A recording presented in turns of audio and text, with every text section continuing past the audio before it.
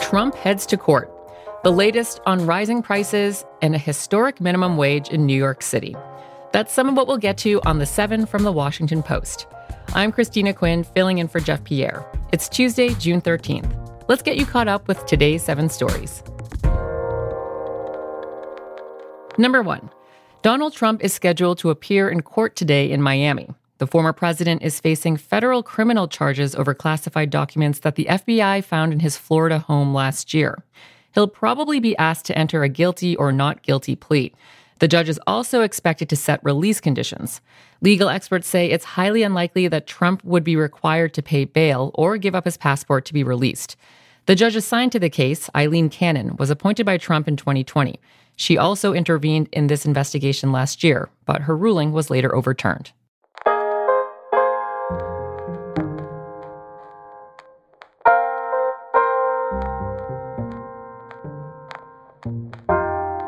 Number 2.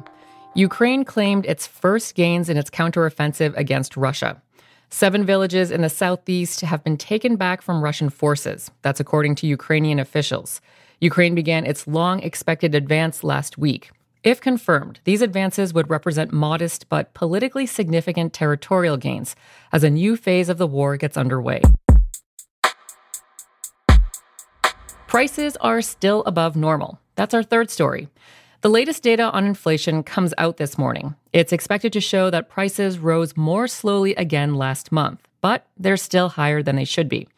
These numbers will help the Federal Reserve decide its next move in the fight to bring prices down. The Fed is meeting again this week about whether to raise interest rates again. Many experts say that the Fed might opt out of another rate hike. These can take some time to trickle through the economy, and the hope is that inflation will continue to slow.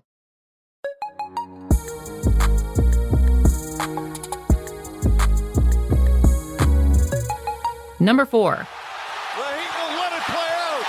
It's over. At last, the long wait is over. After 47 years, the Denver Nuggets can finally call themselves NBA champions. The Denver Nuggets won their first NBA title. The Nuggets defeated the Miami Heat 94-89 in Game 5 last night in Denver. They took the best-of-7 series 4 games to 1. The star player was 28-year-old Nikola Jokic. He claimed the Finals MVP award and stated his case for being the best player in basketball. He led the postseason in total points, rebounds, and assists.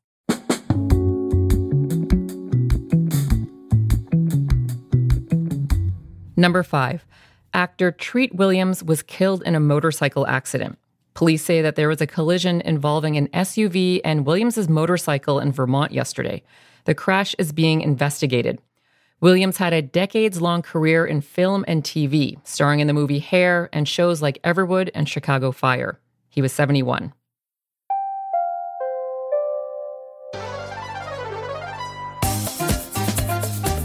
Pat Sajak is stepping down as Wheel of Fortune host. That's number 6. Sajak began hosting the phenomenally popular game show in the early 80s. Yesterday, he announced that his 41st season, which begins airing in September, will be his last.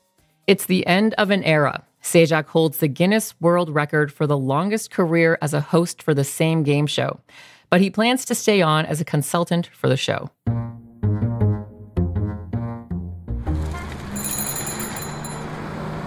Number 7. New York City is setting a minimum wage for food delivery workers. Starting on July 12th, companies like Uber Eats and DoorDash will be required to pay their delivery workers at least $17.96 an hour. This would be a huge change, and companies aren't happy about it. The current average hourly rate is $7.09. DoorDash said that it could sue.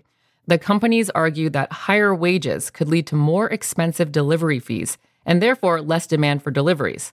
The new minimum wage could as much as triple the current earnings of the city's some 60,000 drivers. New York is the first U.S. city to introduce a rule like this.